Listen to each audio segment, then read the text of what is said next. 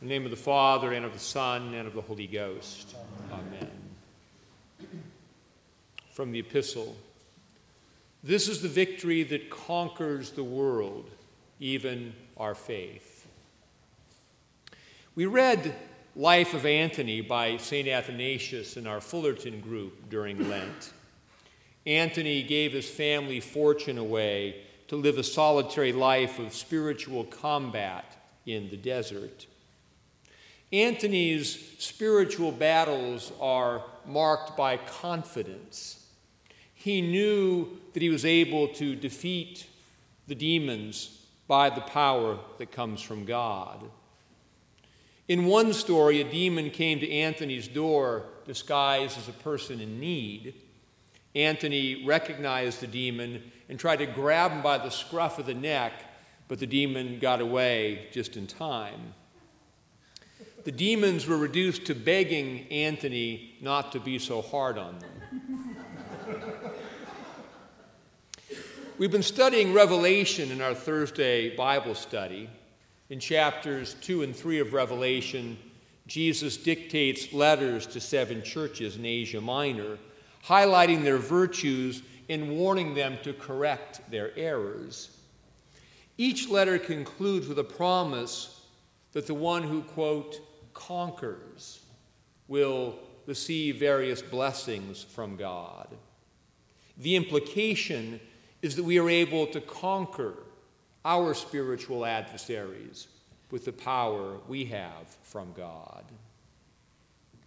Our epistle picks up the theme of conquest. St. John tells us, quote, whatsoever is born of God overcomes the world. The word translated as overcome is the verbal form of Nike, the word after which a certain shoe company takes its name. It means victory or conquest.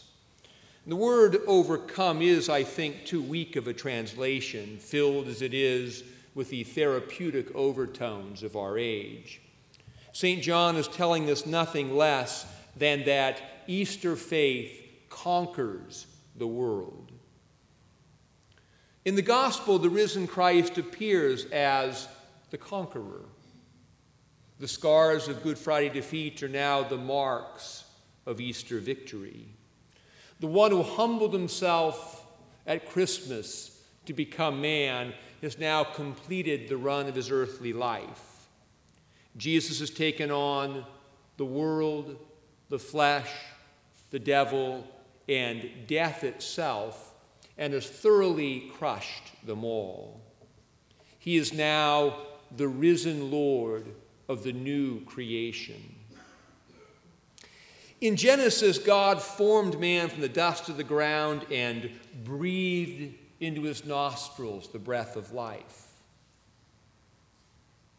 Now Jesus breathes on his disciples the breath of new life, so that those who are dead in sin can be restored to life and union with God. The breathing of the Spirit also calls to mind Ezekiel 37, where God shows Ezekiel a valley full of dry bones and tells Ezekiel, quote, prophesy to the breath, prophesy, Son of Man, and say to the breath, thus says the Lord God, come from the four winds, O breath, and breathe on these slain, that they may live.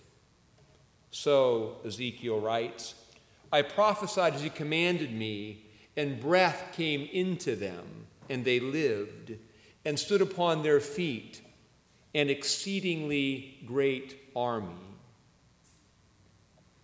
By the baptismal gift of the Spirit, we who were dead in our sins are raised up as the new Israel, as an exceedingly great army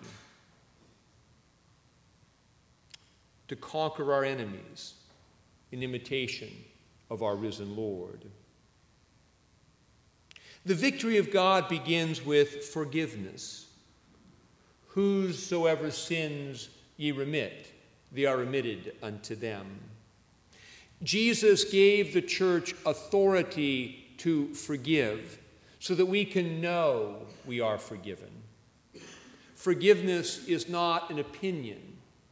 It is a fact that results from the resurrection of Christ. If you turn from sin towards Christ, you are forgiven, whether you think you are or feel you are. The next step in our conquest is to change our sinful patterns of behavior. We are free not only from the guilt of sin, but also from captivity to sin. Do you have habits that always result in guilt and unhappiness?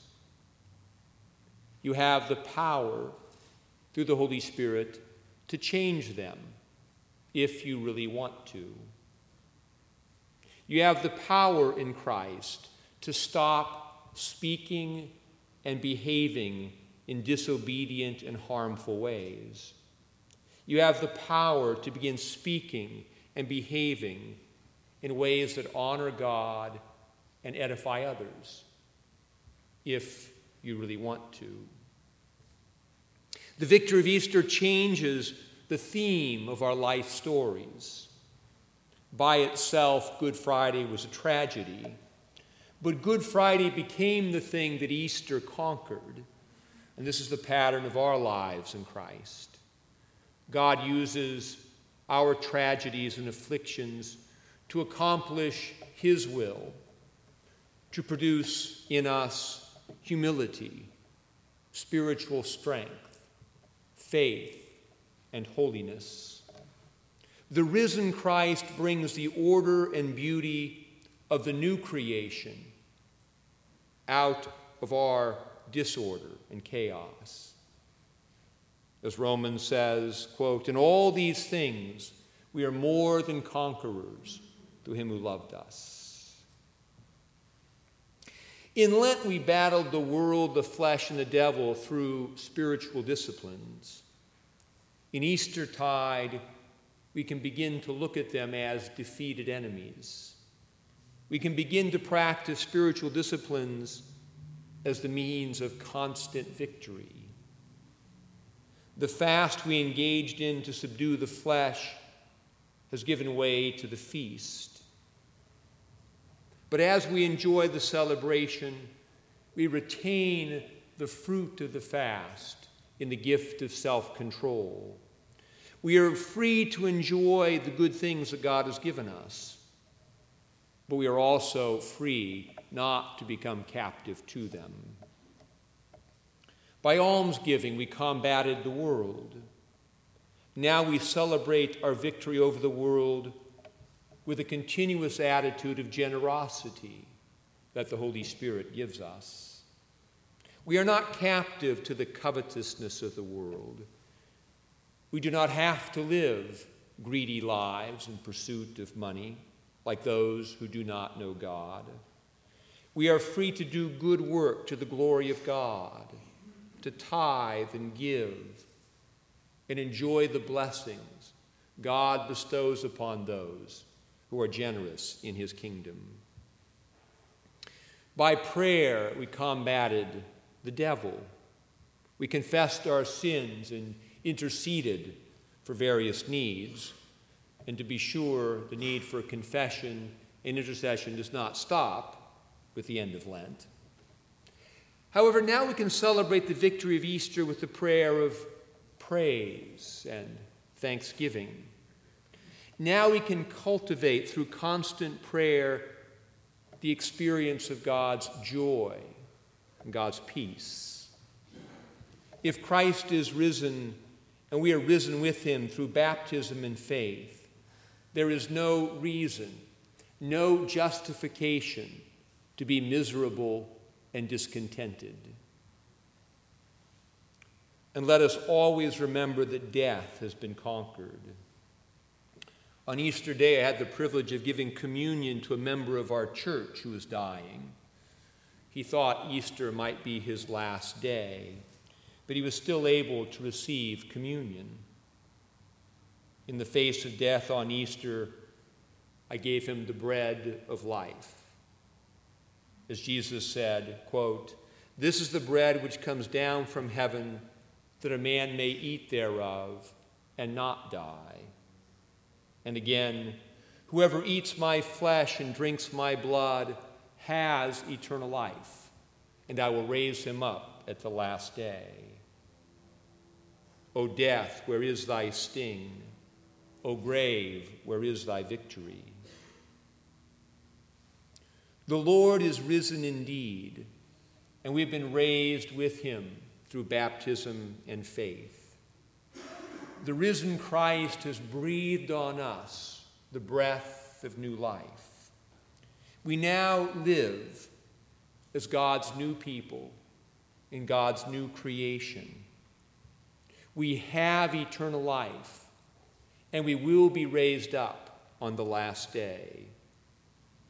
There is literally nothing that can defeat us, not even death, if we persevere in faith and faithfulness. For whatsoever is born of God conquers the world. And this is the victory that conquers the world, even our faith. In the name of the Father, and of the Son, and of the Holy Ghost. Amen.